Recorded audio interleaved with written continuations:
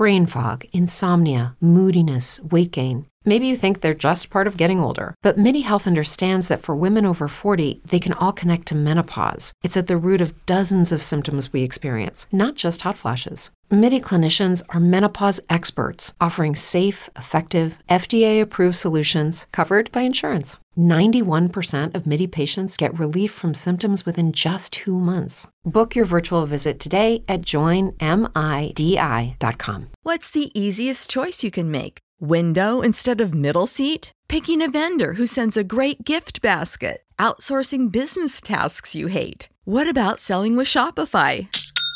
Whether you're selling a little or a lot, Shopify helps you do your thing, however you cha-ching. Shopify is the global commerce platform that helps you sell at every stage of your business. From the launch your online shop stage to the first real-life store stage, all the way to the did we just hit a million orders stage. Shopify's there to help you grow. Whether you're selling scented soap or offering outdoor outfits, Shopify helps you sell. Wherever and whatever you're selling, Shopify's got you covered. Sign up for a $1 per month trial period at shopify.com/try. Go to shopify.com/try now to grow your business, no matter what stage you're in. Shopify.com/try. Hello and welcome to the Arrowhead Addict Podcast. I'm Rylan Stiles. You can find me on Twitter at Rylan_Stiles. That's at RYLAN_STILES. So on today's show, what we're going to be doing is talking about Chiefs news from the last week and doing a college football preview. And a college football preview that's going to expand throughout everything from top games to watch, upsets that could happen, dark horse conference winners, regular conference winners who I think is actually going to win the conference, college football playoff prediction, Heisman prediction, and then at the end, we're going to talk about the best players to watch and who are draft eligible. So obviously, if there's some great freshman like maybe Bo Nix at Auburn, their quarterback's a true freshman, he's not going to be in that list because he's not draft eligible. So again, that's for like people who don't really care about college football but also want to watch it, say this week when there's no NFL games or next week when there's no NFL games, and also watch the best talent. Who's going to get drafted? Who's going to be someone to watch for that could impact the Chiefs? Because some people don't care about college football, and other people do. So I feel like this episode, when there's not a lot of Chiefs news coming out, would be a beneficial one, no matter if you love college football or if you don't, and you just want to hear about who I think could be an impact for the Chiefs. So we'll go through each position later on. But first, we have Chiefs news. It's not that much news, but we do have some. The first one is Marcus Kemp is out for the season. You could kind of tell this on Saturday after the game, early, after he got hurt in the game. You could kind of tell it looked really bad. He tore his ACL and MCL. He's out for the year. That's just unfortunate for him. I mean, that's really unfortunate for him because I think he would have made this roster. I think that he would have contributed on this roster, and now he's got to go through that just terribly long rehab. You know how you get back from ACL and MCL. Terribly long rehab assignments and just grueling rehab. I think that this does, though, open up a roster spot for Cody Thompson. That was my initial reaction to this news. Cody Thompson played well Saturday. He's played well all preseason, and by all reports, he's played well at training camp. I don't know that to be fact because I've never been to training camp, but just from what you read from the people who've been at training camp, they say he's performed very well. So I think Cody Thompson is going to make this roster, but also the Chiefs brought in a wide receiver of their own in DeAnthony Thomas. Everyone in Kansas City who's listening to a Chiefs podcast right now has heard of this guy. I mean, everyone has. If you've sought out a Chiefs podcast, then you know about DeAnthony Thomas. He's fast, he's quick, but also he's a pretty good receiver. I mean, he's not just a gadget guy. He's going to be a huge special teams contributor, I think. I think that he's going to be a kick returner. He might even be a punt returner if they want to kind of save Tyreek Hill, although I would keep Tyreek Hill punt returner if I'm the coach, if I'm Andy Reid, if I'm Dave Toub, because just the fact that he's back there, even if you want to kick away from him, even if you want to kick it out of bounds, you could shank it just by the threat of him being there. So I'd keep him back at punt returner. But I think that's your kick returner, and for good reason. Hopefully he still has the speed from his injuries, obviously. But again, Marcus Kemp would have been a nice contributor. He is not going to make or break this season. DeAnthony Thomas could be a nice contributor. He's not going to make or break this season. And the same goes for Jeff Allen, who the Chiefs also signed in the last week. I like the move. I'm not going to complain about the move. I'm also not going to overly praise the move until we see how it pans out. Because right now, the way I view Jeff Allen is that, okay, he's nice. He's a nice piece. He's a nice depth piece. I don't see anything more than that, to be honest with you. Some other news, Patrick Mahomes is in a Head & Shoulders commercial, which is pretty funny. I mean, it's him and Troy Polamalu, who, if you've watched football for a long time, you know that Troy Polamalu was like the face of Head & Shoulders for a long time, and pretty much every football game you'd see that same ad of him 6 times in the same football game. But this one was really well done. I really enjoyed it. And also, he's in 2 Sunday Ticket commercials. I'm going to buy Sunday Ticket either way. The commercials don't really sway me. But it is fun to see your quarterback of your favorite team being on commercials and being on the spotlight and seeing the Chiefs, on TV all the time. Seeing the Chiefs is one of the most recognizable brands now. I mean, it's really good for the city, good for the organization. It's just pretty awesome. So that's good. You should check out those commercials if you haven't, if you care about that kind of stuff. The most interesting note on this, and this is the last note on the Chiefs, sadly. So if you only listen for 6 minutes or so, I understand. The most interesting note on the Chiefs, I think, is that the broadcast crew has been announced. For the first 2 games, anyway. So obviously, both these games are going to be on CBS because they're AFC versus AFC in both cases. The first game, Week 1 at the Jaguars, is going to be broadcasted on CBS by Dan Fouts and Ian Eagle. The second game is going to be broadcasted by the A-Team, Jim Nantz and Tony Romo. I find that interesting that the A-Team, which again, if you didn't know, the A-Team for CBS is Jim Nantz and Tony Romo. The A-Team for Fox is Joe Buck and Troy Aikman. Except for whenever Joe Buck does the World Series, then they have a new play-by-play man as the A-Team. But anyway, I find sports media interesting. I might be the only one. I'm in sports media, not necessarily in this podcast, although I do get paid to do this podcast. I'm in sports media heavily in other aspects, and so I do find sports media very interesting. And you can go to my Twitter and see my, what I do involving sports media there at Ryland_Styles. But I find sports media and everything that goes into it almost as interesting as, the actual sport on the field. So it's just, these kind of things are interesting to me. And I wanted to tell you guys what you can expect Week 1 and Week 2 in terms of who's going to be calling your game. Because for a lot of fans, that is a big deal. I mean, look how many people hate Joe Buck now because he called the World Series. He loved on Madison Bumgarner. And now the entire city of Kansas City just wants to kill Joe Buck. Not literally, but, don't want him broadcasting any games that are important to their teams. I do find the pick Week 1 interesting, though. And I get it that Tony Romo and Nantz are going to do a ton of Chiefs games this year. A ton. So I get it that they don't want to exhaust all their time on every single game, obviously. In Week 1, CBS does not have the doubleheader.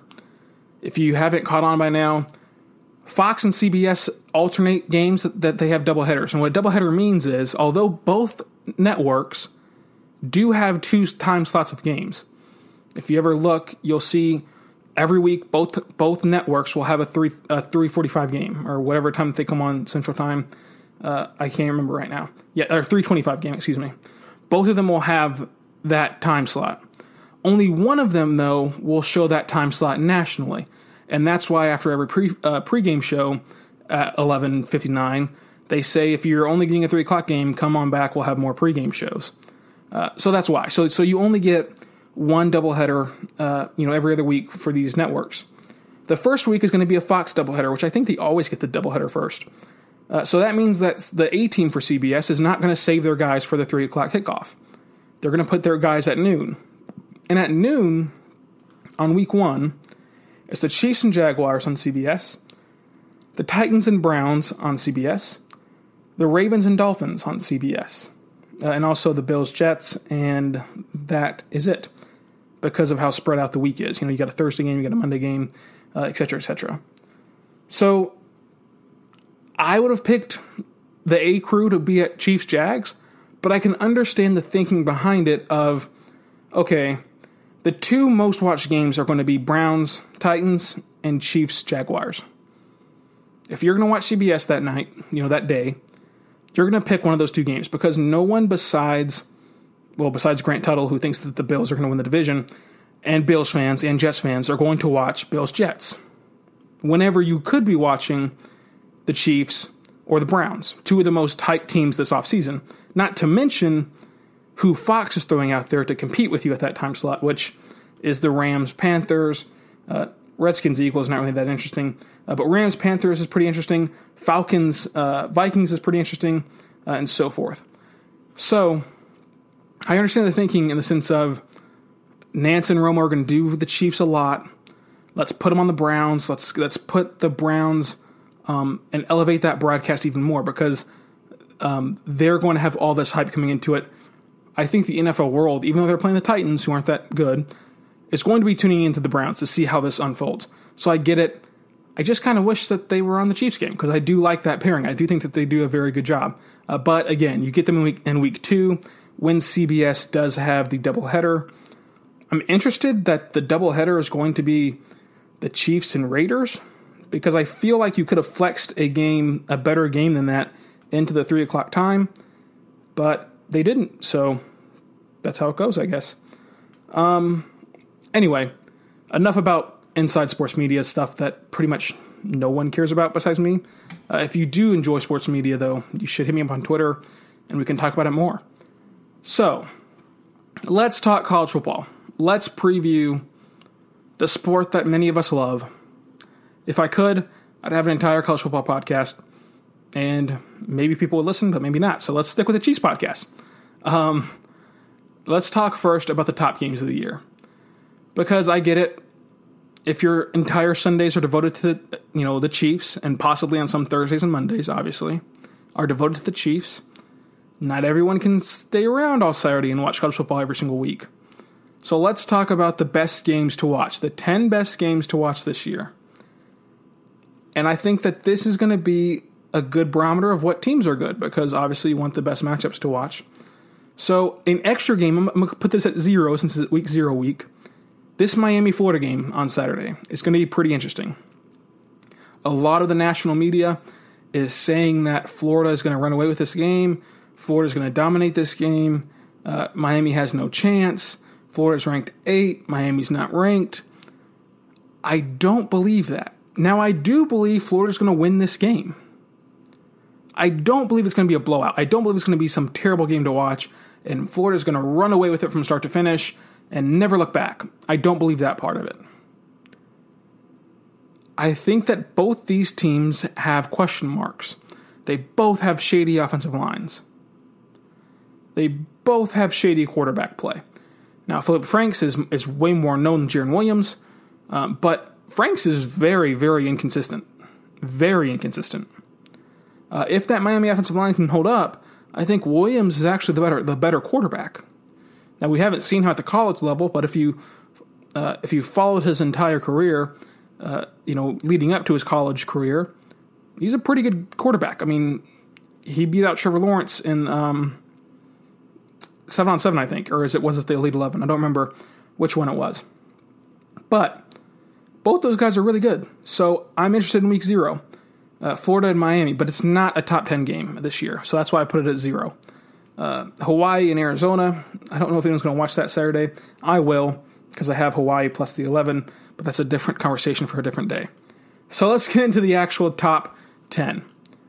Coming in at number 10 is LSU Bama. Now, the name power in this matchup is extreme, obviously. It's LSU, it's Bama.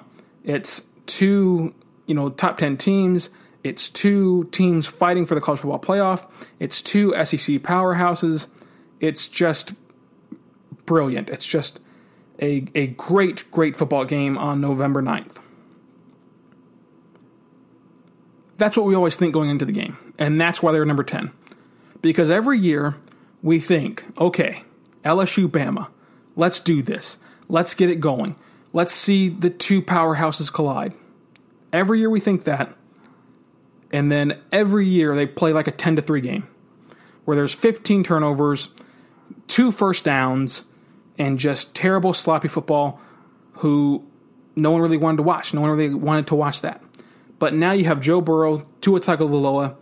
You have 2 good offenses with 2 good defenses instead of one team being lopsided on either side of the ball. I think it's going to be a really good game, but I can't trust it. It's kind of like, a team who you can't bet on because you just haven't seen it before. You haven't seen them do it yet. But like in the NBA, the Raptors, you knew that they were, and I don't know if anyone heard my doorbell, but excuse that. That's an Amazon package because we live in 2019. But it's like if you follow the NBA, the Raptors couldn't be picked even though they had Kawhi because of the fact that we hadn't seen them do it before. We didn't trust them. We were still shaded and jaded by the Kyle Lowry and DeMar DeRozan era. So again, sorry for my dog going crazy. Amazon package at the door. Terrible timing. Thanks a lot, Amazon. Thanks a lot, Amazon. But anyway, so that's why I put them at 10, LSU, Bama. Number 9, Ohio State, Michigan on the last day of the college football season. It's, of course, rivalry week. It's, of course, November 30th. November 30th. Sorry about that. It's at the Big House. Is this the year Michigan puts it all together? Is this the year that by that time Michigan is still trying to get to the college football playoff, is still in the hunt for the college football playoff? Is this the year they're still in the hunt to go to Indianapolis? I don't know. I don't think so. I think that Big Ten slate is rough. I mean, I think that the Big Ten has a ton of competition, and I think that, frankly, Ohio State's the better team. So even if they are in contention, I don't know how lucky they'll be that week. But hosting your rival at home is always good. Are they going to be able to get past Michigan State, Penn State, Notre Dame unscathed? Probably not. I don't think so leading up to that game. But despite that, it's a throw out the record book game. It's a game where whenever these two teams meet, it's going to be high energy. It's going to be fun. It's kind of the opposite of LSU Bama. When you settle into a Michigan Ohio State game, there's going to be something interesting that happens. Most of the time, it's a score. Most of the time, it's a back and forth game where you go into overtime and you see who was it? Was it JT Barrett or was it the other Ohio State quarterback whose name I'm just completely blanking on now? That was laying on the field with his arms spread out after an exhausting game. Anyway. Most of the time, it's a high-powered game. Most of the time, sometimes you get the laughers where you can just make fun of either side if you're of course, not a fan of those two teams. So, again, that's number 9. Number 8, Georgia versus Florida in Jacksonville. I think this is going to be a really good game. I think that Florida, if they can get past Miami week 1, which, again, you never know week 0, excuse me. If they can get past Miami week 0, which they've had their heads filled all offseason about how they're going to dominate Miami. They're God's gift to college football, which is the same thing that happened to Miami last year, by the way, going into their LSU matchup. And then they got destroyed by LSU on week 1. So that's going to be an interesting game again. But in terms of this game, if they get past Miami, let's say if they win, which I think that they will, I would pick Florida to win right now. In fact, I did put money on Florida. So I think they're going to win the game. They are going to get past Tennessee easily. Here's the trouble, though. In October, back-to-back weeks, they host Auburn and they travel to LSU. By the time they play Georgia, they could have 2, maybe 3 losses. So they could be in that spoilers rule. If they only have 1 loss, this is going to be a huge game. But I do think, again, just like Ohio State, Michigan, this is that rivalry that you just want to watch every single year. The world's largest cocktail party, even though they don't call it that anymore. Obviously, they dropped that last year. It's still that in my heart. So from there, you can go to Alabama at Texas A&M, coming in at number 7. Kelly Mond is going to be his second year in Jimbo's offense. Jimbo Fisher always seems to have a way to play Bama close. I think that this Texas A&M team is going to be a lot better than last year's team. Now, here's the catch to that. I don't think that their record might not reflect that they're better than last year. Because listen to this schedule. This schedule is absolutely brutal. They play Texas State. Sure, it's a gimme. Then they travel to Clemson. Then after they play Lamar, they go and host Auburn. Then after they play Arkansas, they host Alabama. And then later down the schedule, to end the season, back-to-back weeks to end the year, at Georgia, at LSU. Which both those teams, late in the year, are going to be fighting to get to Atlanta, to get to the SEC championship game. So you're not going to sneak up on any of them, and you don't host either of them in back-to-back weeks. You've got to travel to two of the most hostile environments in the SEC, in college football. Probably going to be a night game for both those teams. So, LSU at night, hard to do. So I think that the record, you could easily be looking at 4 losses, not to mention if you slip up, which these are college kids playing this game. It's bound to happen. Someone's going to slip up. Someone's going to lose a game that they shouldn't lose. And in the SEC, it's a lot easier to do. You could lose to South Carolina. You could lose to Mississippi State. You could lose to Arkansas. You could lose to Mississippi State. Now, I wouldn't predict that. I would predict Auburn to take care of everyone on this roster, everyone on the schedule, to take care of them, besides Clemson, Bama, Georgia, LSU. So they should be 8-4, but they could slip up. But again, this is the biggest game on their schedule because they go to Clemson, they go to Georgia, they go to LSU. This is the biggest game in College Station. You get Alabama as soon as the calendar turns to October, you get Bama. And actually, that game might be following a bye week, if I'm not mistaken. So, anyway, your fans are going to be absolutely insane because to that point, they've only been able to play Lamar and teams like that. And yes, it does follow a bye week. So, again, that's another positive. The negative is both those teams actually have a bye week the week before. So, that kind of neutralizes that. But anyway, this game's going to be really good. That's why it comes in at number 7. For Bama, you already know. I mean, Bama's one of the best teams in the country. If they're not the best team, they're the second best team. But again, in the past, they've slipped up against Texas A&M. Of course, that was the magical Johnny Manziel years. But Kelly Mond in this Jimbo Fisher system, going to be really good. Going to take that next step, I think. Obviously, we don't know, but I think that's going to happen. Number 6, Ohio State at Nebraska. Now, I have this game on there because all off season, we've been hearing about Nebraska. We've been hearing about how on that side of the Big Ten, they are bound to go to Indianapolis. They're back. Nebraska is back. This game is in Lincoln. So, it's going to be rocking. If you don't think that this game is going to be insane for them, because I believe that Nebraska fans have bought into the hype. They're number 24 right now, but that's not indicative of how they're going to place in the Big Ten, because I think that they're going to win this division in the Big Ten that they're in, just like a lot of other analysts do. So to this point in their schedule, which is, again, a very important detail when you're getting to factor in the top 10 games if you're not going to just pick 10 Week 1 games. South Alabama win. At Colorado, win.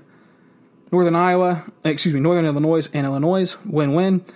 September 28th, versus Ohio State, hosting them in Lincoln, Nebraska, in one of the hardest places to play in college football. It's going to be really fun. They're probably going to wear those cool new uniforms that they just unveiled, although I think that might be a road uniform, but they were really awesome. So again, it's time to put up or shut up for Nebraska. We've seen teams get hyped up before in talking season. Tennessee is one of them that used to always, during Butch Jones' era, used to always get hyped up at SEC Media Days and leading up to the season. This is your dark horse for the SEC East. This is the team that's going to win the SEC East. This is the team that's going to take the next step. This is the team that's going to be in Atlanta and try to challenge Alabama. It never happened. They haven't been to Atlanta yet. However, the Big Ten West is not exactly the SEC East. I mean, they've got to top Illinois, Iowa, Minnesota, Northwestern, Purdue, and Wisconsin. They're going to be able to do that. But again, this is probably going to be the biggest Nebraska football game in years. I'm sure that there are Nebraska fans listening to this. Tweet me at Rylan_Styles. That's at RYLAN_STILES. When was the last time Nebraska played this big of a football game? Was it in the Big 12? Because I'm struggling to think of a non-Big 12 game in which Nebraska played a bigger opponent in the sense of could beat them. In the obviously they play Ohio State since then because they're in the Big 12, Big 10. So what I'm saying is I think this is the biggest game in Lincoln in quite some time. And I'm sure that's pretty factual. But again, if you're a Nebraska fan, let me know. Number 5, A&M at Clemson. I think that, again, we've already talked about A&M. Clemson is not going to be tested that much this year. Their 2 biggest games this year are going to be this A&M game, which, again, I think A&M is going to be a very good team. I think they just play a brutal schedule. A brutal schedule. So what I think of this team is that they're going to go to Clemson, put up a fight, and lose. That's A&M. But for Clemson, they play 2 tough games all year, so they've got to take this very seriously. They play A&M in week 2, hosting A&M, and then they play Syracuse. And I know that traditionally, Syracuse is not a name in which you would think is a big game, but they are a very good football team this year. A very good football team this year. Here's something I want to talk about with Clemson while we're on the subject. In the first 3 weeks of the year, they play Georgia Tech, A&M, and Syracuse. So they play their 2 toughest opponents weeks 2 and 3. Beyond that, I think that they beat everyone on the schedule. In terms of talent, they beat everyone on the schedule by at least 30 points. In terms of just raw talent, if they played up to their potential. So from September 21st through November 30th, they don't play a single opponent who I think has a chance to beat them if they show up. If they just show up to the game. Now here's the concerning part for Clemson. You could get bored. You could get a game where you're just sleepwalking and get upset. They've done it before. They've been upset by Pitt. They've struggled with North Carolina State. Now they go to North Carolina State at the middle of November. It's happened before. So I'm interested to see how that shakes out. I really am. But again, A&M and Clemson is going to be a really good game to watch. If you can make time for it in week 2, do so. Number 4, Georgia versus Notre Dame in Athens. What else is there to say? I mean, Georgia's going to be an elite team. I think that they're going to have a great season. Notre Dame is Notre Dame. They lost a few pieces last year, but they're going to return with a very good team. They're back in the sense of every year they're going to be competitive. Every year they're going to have a very good team. And this is going to be very, very fun. I think that this is week, 3? Or is it week 2 that they play? So I think that, if you tune into this game, you won't be disappointed. On this game, I'm very interested to see how Jake Fromm does and this Georgia offensive line does against Notre Dame's front 7 and Notre Dame's edge rushers. Very, very interested to see how that shakes out. So moving on to number 3, Auburn versus Oregon. Now this is week 1, so you don't got to wait that long to watch this game. This game is going to be, sorry about that. Let's go back to the Georgia game. They don't play Notre Dame until the 21st of September, which is a long time. That's week 4. Usually your out-of-conference games, your big out-of-conference games is week 1 or week 2. So anyway, going back to Auburn, Oregon. This game is in Dallas, so it's a neutral site game. Auburn starting a true freshman next Saturday in Bo Nix.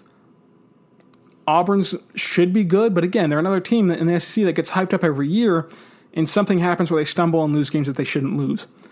Oregon, they have, I think, the best quarterback in the country in Justin Hibbert.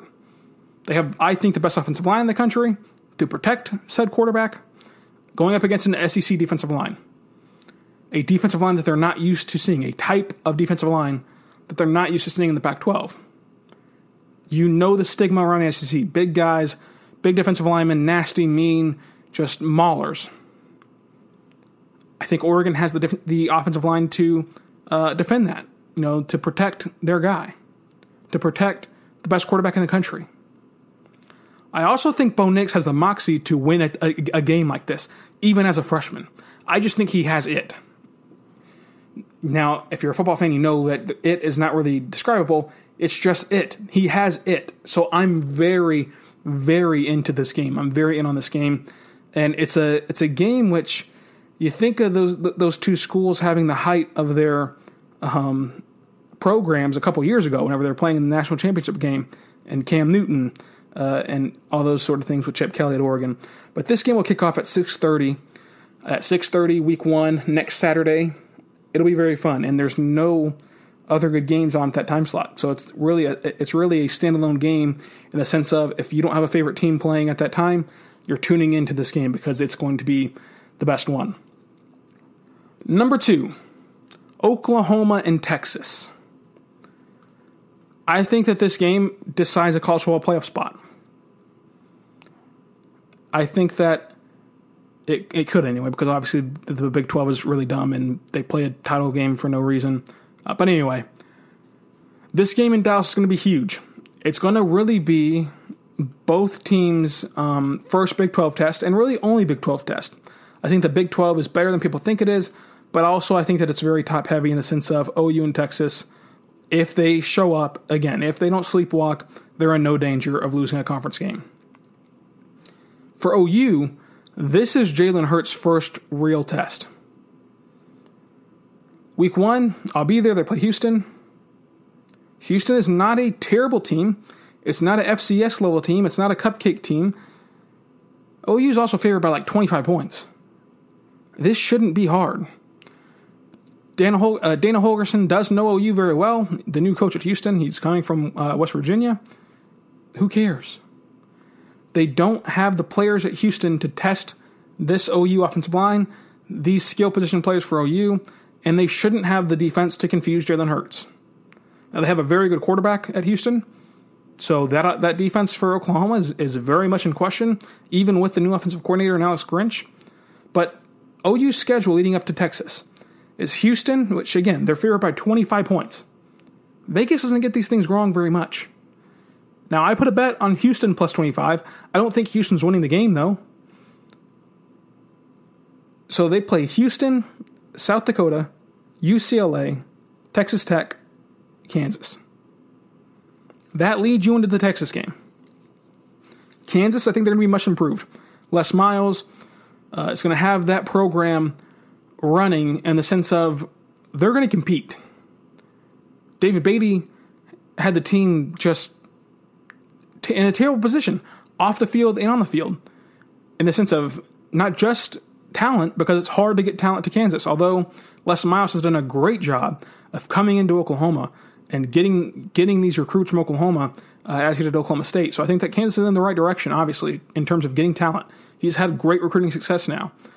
But if you watched Kansas on Saturdays, they did just asinine things on the football field, called terrible plays, terrible situational football. I think that gets fixed. So I think that just by that, going to Lawrence is an easy task in the sense of you should win, but if you don't play your best, they can capitalize. Now, of course, Beatty beat Texas, but they're not going to let you off the hook anymore. They're not going to let you off the hook by countering your dumb moves with more dumb moves. So you've got to be able to go in there with your A game. But again, this is the only test for Oklahoma is at Texas, which again is a neutral site game, even though it's in Texas. Texas is the only test for Oklahoma. At Baylor is going to be scary. It's always hard to play in Waco. Bedlam, rivalry game, always going to be hard to play Bedlam. This is the only competition of a quality of a team that's going to be in the college football playoff, which is a place OU wants to go. So again, the number 2 game of the entire college football season, I think, is OU Texas. Number 1 is Texas LSU, week 2 in Austin. It is a true home game for Texas. It's not at a neutral site, which I love a lot more. It's at 6:30, week 2, September 7th. I just love this game. Again, I believe in LSU this year. I believe in that offense is not going to be a slugfest like it normally is. That defense is always going to be very good. I want to see what Texas has. I want to see what Sling and Sam has. I want to see what Colin Johnson has. I cannot wait for this football game in a couple weeks. So that's your top 10. Again, Texas LSU number 1, OU Texas number 2, Alabama Oregon number 3, Georgia Notre Dame number 4, A&M Clemson 5, Ohio State Nebraska 6, Alabama A&M 7, Georgia Florida State and Jacksonville 8, Ohio State Michigan 9, and LSU Bama. Now let's get interesting. Let's talk about some upsets real quick. Oklahoma at Baylor is my first upset. And what I mean by first is it's going to be the most likely to happen on this list, I think. Oklahoma, whenever they had Baker Mayfield and they were at the height of this offense with Lincoln Riley, went to Baylor, who was crippled with just sanctions and just terrible things happening to their program, and almost lost the game. It's extremely hard to play in Waco. Extremely hard. I think that Oklahoma, if they're not prepared, could lose this football game. I think Baylor is no kickover either in the Big 12. And we'll talk about that later on. But I think that this could happen. Oklahoma State, Texas is number 2.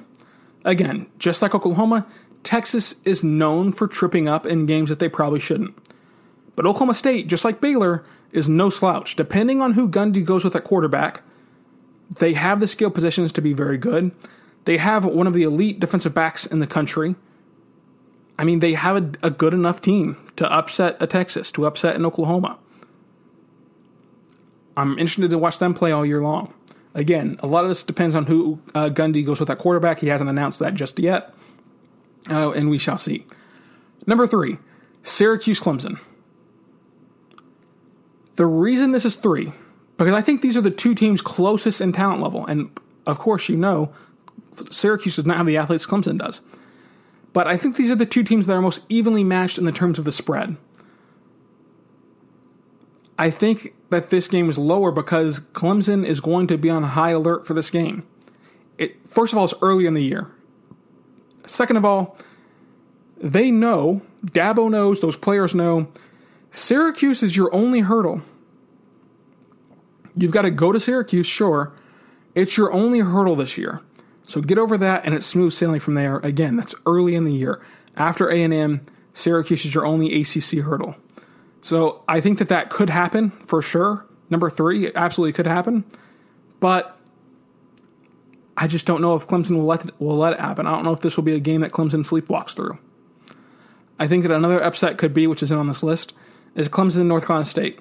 I think that they could lose to North Carolina State late in the year, just going to Raleigh and everything that goes into that. I believe that North Carolina State's in Raleigh. I don't know. Number 4, Auburn versus Alabama, the Iron Bowl. Now, right now, Auburn is a top 15 ranked team. So this might not sound like too much of an upset, but by that time, I don't even know if they'll be ranked because of just how hard their schedule is, not because they're a bad team. But you go to A&M, you go to Florida, you go to LSU, and you host Georgia. That's a lot of losses. And it could be close losses. It could be losses where you're right there, but your freshman quarterback made a mistake or two. But you're still a very good team, because I think that Auburn is a very good team. Not to mention that Oregon game. I don't know if I read that or not, the Oregon game. Anyway, you play a lot of good teams. I think Auburn has one of the hardest schedules in the nation. So you could be unranked by that time. So it could be an upset in that sense. Talent level, though, I think that they're decently comparable. I mean, obviously Alabama is head and shoulders above everyone else. So is Clemson. Even OU. Even Ohio State. So I want to watch this Iron Bowl like you always do. Everyone always watches the Iron Bowl. If you're a college football fan, you're always going to watch the Iron Bowl. But I think that a freshman quarterback hosting Alabama, they're not going to Tallahassee. They're hosting them in Auburn. I think that a freshman quarterback could upset Bama if Bama is not careful. It'll be a very good game. And number 5, which of course is the least likely to happen, which is why it's number 5. Army at Michigan. How perfect would this be if Jim Harbaugh loses to Army? I watched Army come into Norman and almost beat Oklahoma. That triple option is deadly. This team is a disciplined football team. If you get Michigan, which they do early in the year, in the big house, probably going to be an 11 a.m. kickoff. I don't think that they've officially announced that yet. I can double check. But probably going to be an 11 a.m. kickoff. It is Saturday, September 7th, an 11 a.m. kickoff on Fox. Army, Michigan. Give it to me. I'm probably going to put money on the Knights. I'm probably going to put money on Army in this game because the spread's going to be too high in favor of Michigan. 11 o'clock is scary. OU got them at night and still almost lost in Norman. So, again, that triple option is incredibly hard to prepare for. Incredibly hard. Especially when it's not your opener. When it's your opener, you can spend a lot of fall camp working on how to defend that. They have 1 week to prepare. Now, luckily for them, their week 1 opponent is nothing special. It's Middle Tennessee. But they have 1 week to prepare for the option and how that goes. Obviously, I've touched on it in fall camp, of course. But again, it's hard to actually play against it. And their defense is a lot better than that OU's team defense was. It's a lot better. But Michigan is not invincible, as we saw probably a decade ago now, or maybe more. Appalachian State going to the Big House and win in the early afternoon. So before I give you my conference picks, let's talk about some dark horses. In the Big 12, Oklahoma State and Baylor. Talked about them in the upset portion of things. Again, Oklahoma State really depends on who they put at quarterback, but I think that they have pretty much everything else. Baylor, just a well-coached football team, very well coached, and I want to see how they do this year. I want to see if they can take that next step. The SEC, I don't think that there's many dark horses here. If A&M won, that'd be very much surprising. I don't think they even have a chance, just because of how hard their schedule is. If Auburn did it with a freshman quarterback, ran the table after that schedule I read off to you earlier, very surprising. Don't think it's even possible.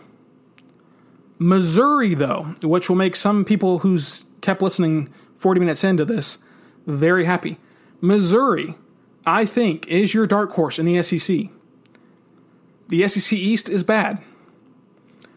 They go to Georgia, which Georgia is a team that's known for slipping up in a game they shouldn't. They go to Georgia, and they host Florida. Again, Florida has an incredibly tough schedule, and going to Columbia is not always easy.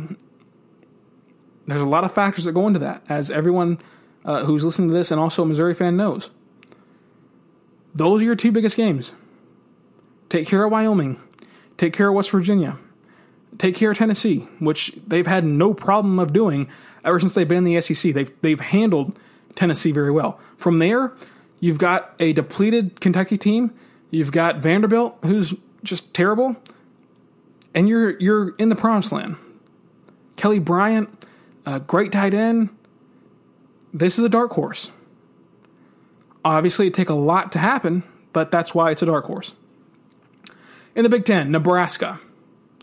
They only play Ohio State in the regular season.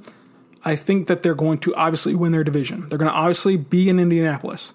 And from, and from there, it's one game. From there, it's a one-game sample. And football is incredibly, incredibly stupid. We love it. We love football. It's incredibly stupid. Games can change on a dime. Seasons can change on a dime. Sometimes a quarter. Get it? You could take that either way. A quarter of football or a coin toss. Anyway, Nebraska can do this. Nebraska can win the Big Ten. The ACC, Syracuse. I know what you're thinking. Donovan McNabb is not walking through that door. But this Syracuse team is good. I mean, they're really good. I don't know if they can go to a New Year's Six Bowl, but they can go to that next tier for sure. And if they can upset Clemson, which I don't think is a laughable statement, if they can upset Clemson, again, like Nebraska, smooth sailing. They're probably going to have to match up with Clemson again, though, so you'd have to beat them twice in the ACC title game because the rest of the ACC is just awful. But, again, dark horse for a reason. And the Pac-12, there's really no one besides Oregon, which is who I think is going to finish second. So they just don't have a lot of competitors in the Pac-12. So I think the Pac-12 is a two-team race. We'll talk about who I picked right now. So let's go to conference picks, who I think is actually going to win each conference. The Big 12, Oklahoma. I've got to see it with Texas. I've got to see it. Would I be floored if Texas won the Big 12? No. That's why they weren't in the dark horse category. The second best team in the conference. I need to see them put it together for an entire season. I need to see them play consistently. I need to see their top players play consistently. What I know about Oklahoma is that they are going to score. If Jalen Hurts doesn't get the job done, it's 2019. Put the true freshman in. Put Spencer Rattler in. Clemson's done it before. Bama's done it before. Oklahoma can sure as heck do it. Put in the true freshman. Auburn just named a true freshman as their starter yesterday. Put in the true freshman if Hurts can't get it done. The number 1 ranked quarterback in the nation last year in terms of recruiting. Put in Spencer Rattler. This Oklahoma team is still good. They lost a big part of their offensive line, but that offensive line is still very well coached and still has one of the best, if not the best, offensive linemen in the country in terms of who's draft eligible. And Creed Humphrey. We'll talk about him in a second. This Oklahoma team is my pick for the Big 12. And let's go to the SEC. Here's where we get interesting. The SEC champion. Again, this is at the end of the year, not regular season, because obviously they play a championship game. The SEC champion is Georgia. I think that Alabama is putting it number 2 because of their reputation. They still have an incredibly good football team. But Georgia, I think, is the better football team. I like Jake Fromm a lot. I like DeAndre Swift a lot. The only thing about this is, again, it's a team where you have to see it. Because they've had this chance before to beat Bama. They haven't capitalized. So you've got to see it happen. But I just think that this is the year for Georgia. I think this is the year that they go to Atlanta and they win. From there, the ACC, Clemson, obviously. Big Ten, I have Ohio State winning the Big Ten. I think they're a very good team. I think Justin Fields is exactly the quarterback that the Buckeyes need to get that offense going in the right direction and get that offense cooking. Dwayne Haskins wasn't bad last year, but he couldn't do everything in that playbook. He made that playbook shrink because of his limitations in the running game. Justin Fields will not have that problem. So I think that Ohio State is going to be the Big Ten winner. From there, let's go to the Pac-12. And I have Utah winning the Pac-12. Yes, Utah. I have bought into the Utah Kool-Aid. Right now, they're ranked 14. They're ranked behind Washington and Oregon. But I still believe that they're the best football team in the Pac-12. I still believe that. So, it's a coin flip for sure. Because again, I think Oregon's very good. I don't believe in Washington. I think Washington lost way too much to be good. I like Jacob Eason a lot. I don't like the rest of that team. I don't believe in Washington. I could be wrong about that. But again, my conference winners are Oklahoma, Georgia, Ohio State, Clemson, and Utah.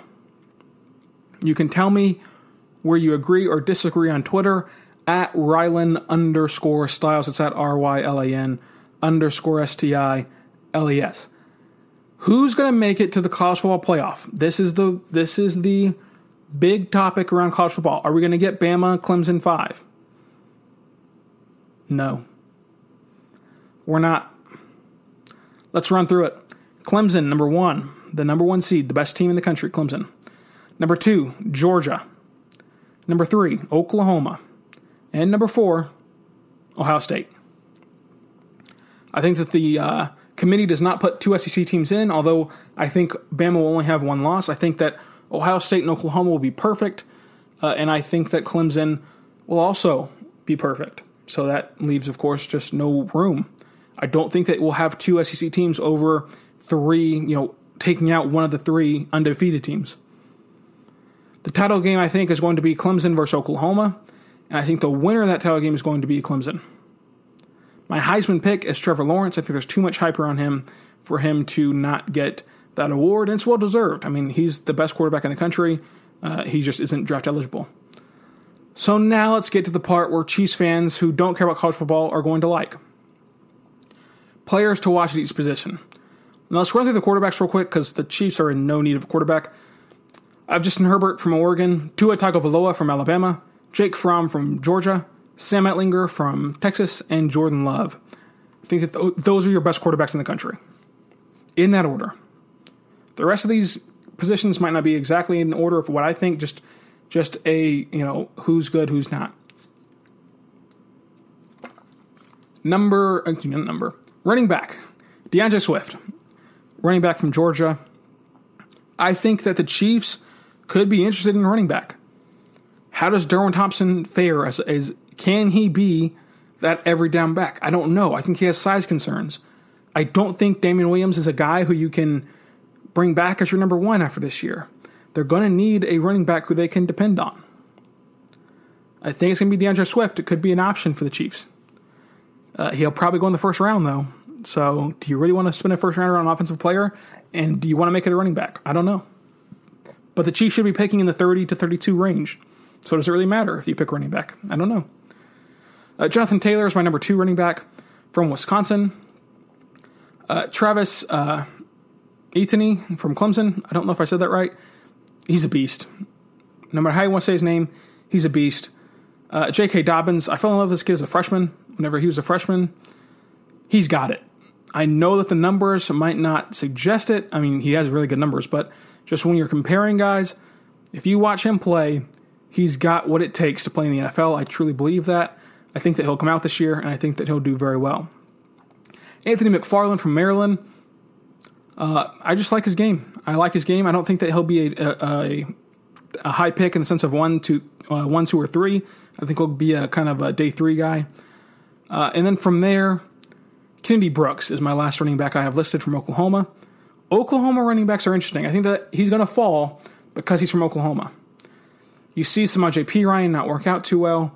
Joe Mixon has worked out, but of course he fell due to his off-the-field issues. I think that they're interesting. Rodney Anderson got hurt, so he fell. And who knows if he can be productive. I wonder if the NFL is going to start punishing guys coming from out of Oklahoma at the running back spot. But Kennedy Brooks is very good.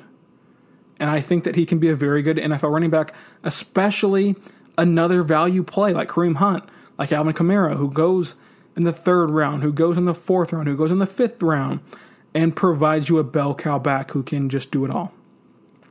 The wide receiver group is going to be interesting. And if the Chiefs get any of these guys on this list, I will be ecstatic. And I know what you're thinking. They have Tyreek Hill, they have Mecole Hardman, they have Sammy Watkins. Why would they draft a wide receiver?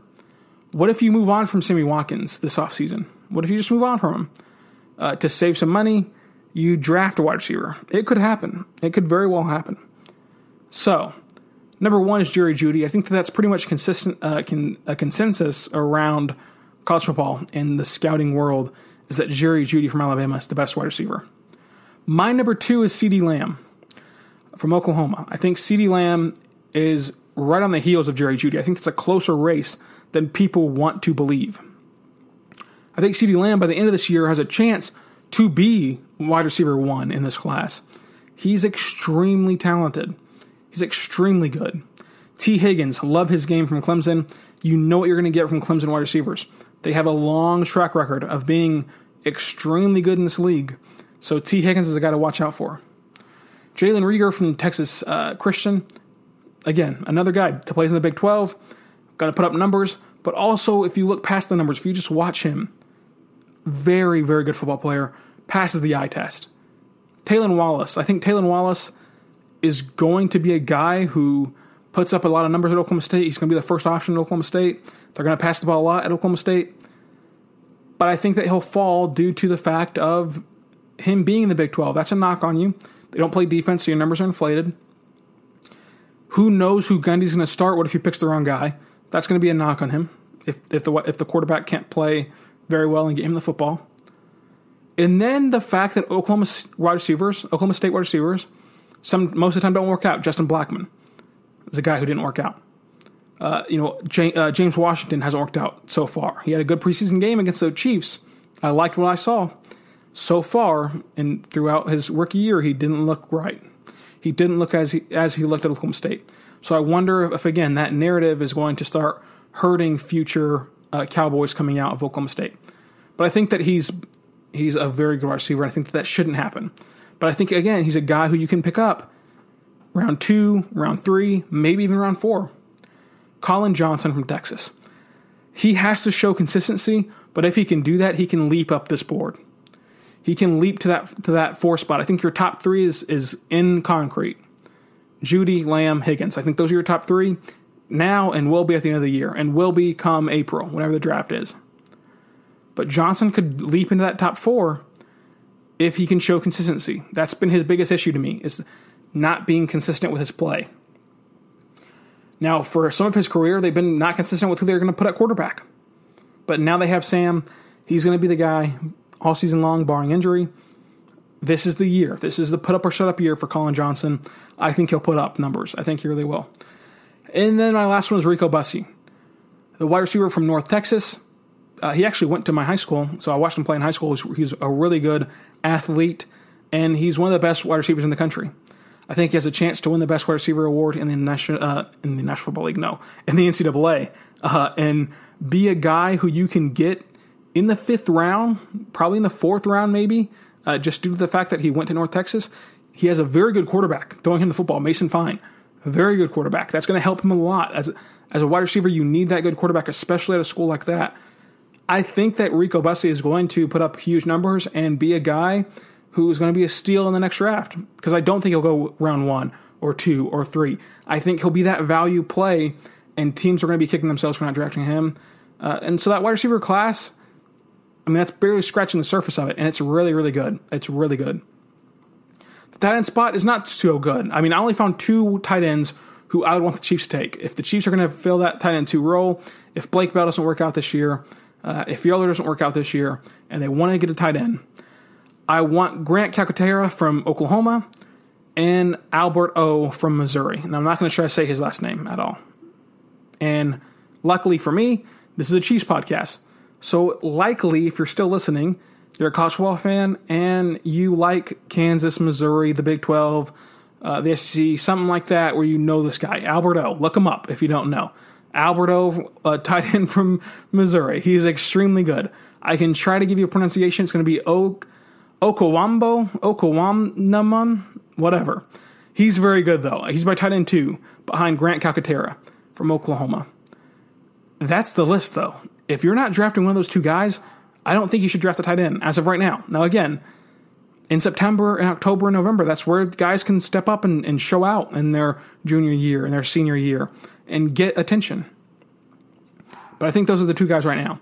Moving over to the offensive line, which, again, if you want to move on from Eric Fisher after this year, you can get out of that contract and not pay him $12 million next year. You might want an offensive lineman. I think the best one is Creed Humphrey from Oklahoma. They're going to have him play center this year with the Sooners, I think. And, could be a nice pickup for the Kansas City Chiefs. He's shown an ability throughout his career to be able to shift around that offensive line, especially the interior. I like what I see from Creed Humphrey. I think he's the best, most talented offensive lineman in college football. Andrew Thomas, Georgia tackle. He's going to be battle-tested. I mean, again, he plays in the SEC. He's also going to play Notre Dame. He's also probably going to play in the college football playoff.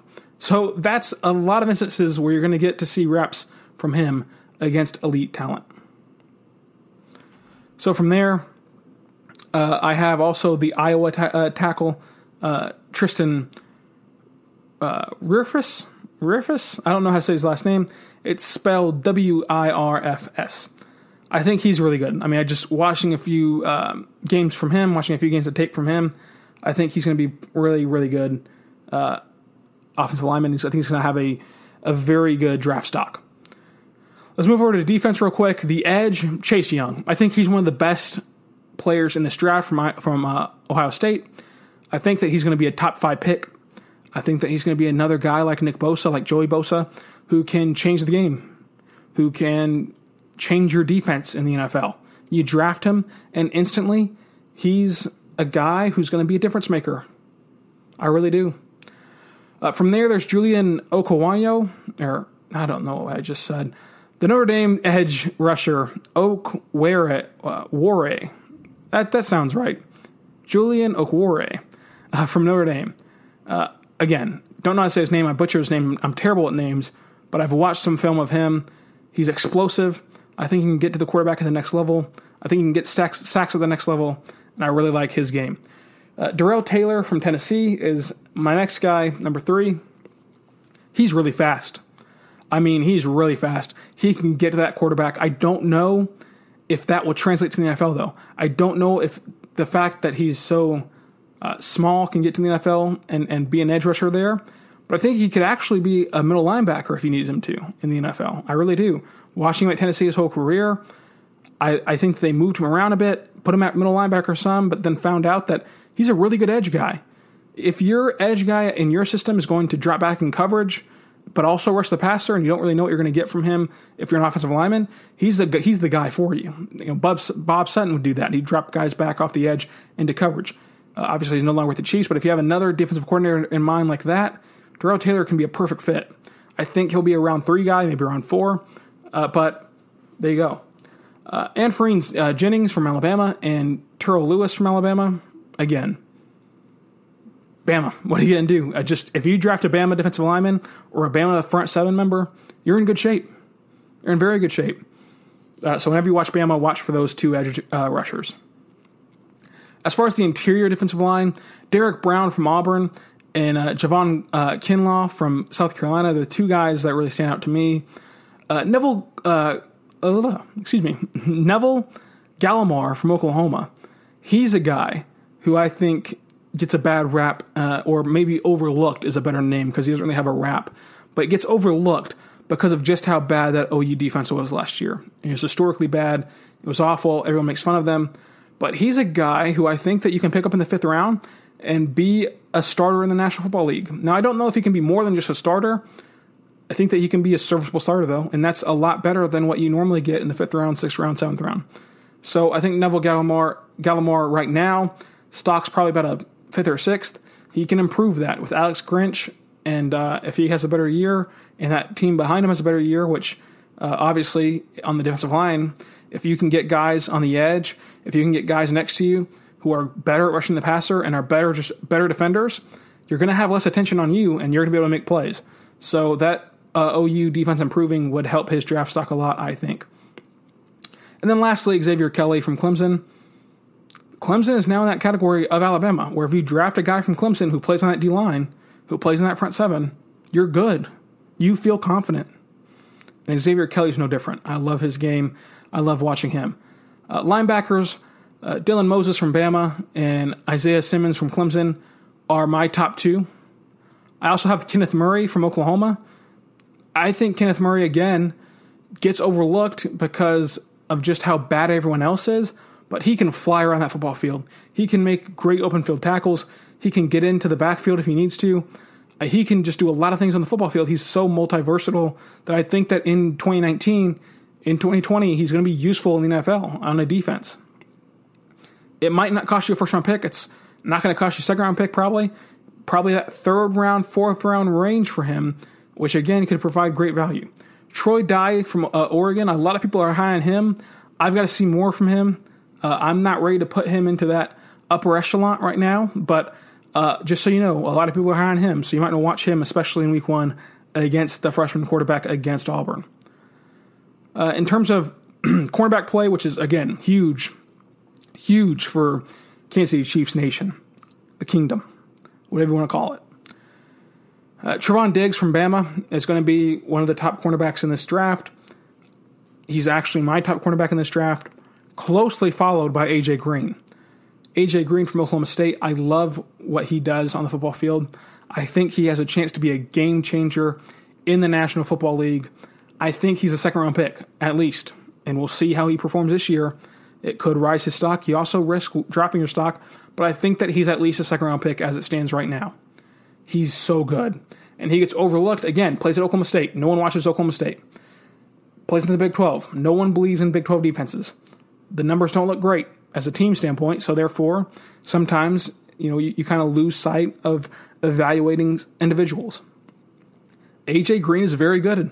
He's one of the best cornerbacks. I have him number 2. I'm closer to putting him at 2 at 1B than straight up 2. I really like A.J. Green. Kristen Fulton from LSU. Again, LSU is another school. If you get an LSU secondary member, you feel good. You feel really good. And then C.J. Henderson from Florida. I like C.J. Henderson. I like what he brings. Florida is another school where they have some pretty good secondary members, although here recently they've kind of been guys who you draft and then they end up disappointing a little bit, like Tease Tabor did for Detroit. But C.J. Henderson's different. I think C.J. Henderson is a guy who can play in the NFL and be a starter for the next 5-6 years with no concerns. Safety, Brandon Jones from Texas is my number one safety. Xavier McKinley from Bama and Ashton Davis from California are my top three safeties. Davis, I think, is number two. I'd put Xavier as three from Bama. But again, Bama, if you get a Bama defender like Mika Fitzpatrick for the Dolphins, for example, if you get one of those guys, they have a good reputation. They have just a very, very good rep of being guys who you can depend on. So I think that, again, if you draft Xavier, you're obviously in no trouble because he's very good. But I think Brandon Jones and Ashton Davis are my top two. And that wraps it up. It's been over an hour of talking about college football. And I apologize. I'm a little bit under the weather, as you can probably tell by my voice and the stammering and things of that nature. But we're going to get back to it this week. Again, programming note, no rapid reaction this week. I'm not going to be able to do it because I am busy, and of course, college football's back. But really, it's just a sense of I'm not going to pay for Game Pass to watch a preseason game, and I don't live in the Kansas City market, so I don't get it on CBS. So I won't be able to do one. Grant might be able to, but I'm not really sure about that. He said he might be able to. He'll still figure it out. So right now, probably not going to be one. Probably not going to be one at all for this week. And also no rapid reaction next week from me because I have a football scrimmage to go to. Again, we talked earlier about how I'm in the media. I broadcast high school football, and I do play-by-play for a local high school here. And they've got a scrimmage I'm going to go to, check it out, see what the team's working with before they get their season started in the next week. I also have a meeting and stuff like that. So anyway, next Thursday's out for me as well. So the last two preseason games I'm not going to be able to cover. We'll see if Grant can step up. We don't really know yet, but we'll see. In the season, though, regular season, rapid reaction every single week. Every single week, for sure. Again, the games are more accessible in the regular season. I have Sunday Ticket. I can watch every single game. No problem. And then just turn on the mic and start recording about what I think. So if you liked Rapid Reaction, let me know. And let me know what you didn't like and liked about the show. Every show, especially this one. And also just the podcast in general. Again, we apologize for last week's microphone issue from Grant. We hopefully get that fixed pretty soon. On this episode, I apologize for being sick and also the doorbell ringing and things of that nature that just kind of derailed the show a little bit. But thank you for sticking with us. Please, please, please subscribe, leave a review, and also follow me on Twitter at Rylan_Stiles. That's at RYLAN_STILES. You can tell me on there what you liked and didn't like about the show, as well as who you think is going to be the best team in college football and what games you're interested in seeing. Are you going to any college football games? Are you going to go see Les Miles in Lawrence? Are you going to go see Missouri? Are you going to go see any college football game? Like I said, I'll be at the Oklahoma-Houston game if any of you will be there as well. And hopefully you'll come back next week as we talk about the Chiefs more next week. Again, slow news day for the Chiefs, slow news week for the Chiefs. And next week we'll start getting into that previewing mode for the NFL. And then the next week after that, we'll get into previewing the Chiefs and just talking more heavily about the Chiefs. Obviously, next week, since there's no rapid reaction, we'll also talk about the preseason game. This is dress rehearsal. I'll have it recorded on the rerun of NFL Network, but again, can't watch it live because I don't have Game Pass, and I'm not paying for it just to watch a preseason game. So again, a lot of content coming up. Follow me on Twitter to get all the information that you need. And from there, thank you all for listening. And I hope that you'll come back to the Arrowhead Addict podcast. That's a part of the Fansided Podcasting Network. Be good and be good to one another. I'll see you guys next week. If you're a woman over 40 dealing with hot flashes, insomnia, brain fog, moodiness, or weight gain, you don't have to accept it as just another part of aging. The experts at MIDI Health know all these symptoms can be connected to the hormonal changes of menopause. And MIDI can help with safe, effective, FDA-approved solutions covered by insurance. 91% of MIDI patients get relief from symptoms within just 2 months. Book your virtual visit today at joinmidi.com. Everybody in your crew identifies as either Big Mac Burger, McNuggets, or McCrispy Sandwich. But you're the Filet-O-Fish Sandwich all day. That crispy fish, that savory tartar sauce, that melty cheese, that pillowy bun. Yeah, you get it. Every time. And if you love the Filet-O-Fish, right now you can catch two of the classics you love for just $6. Limited time only. Price and participation may vary. Cannot be combined with any other offer. Single item at regular price. Ba-da-ba-ba-ba.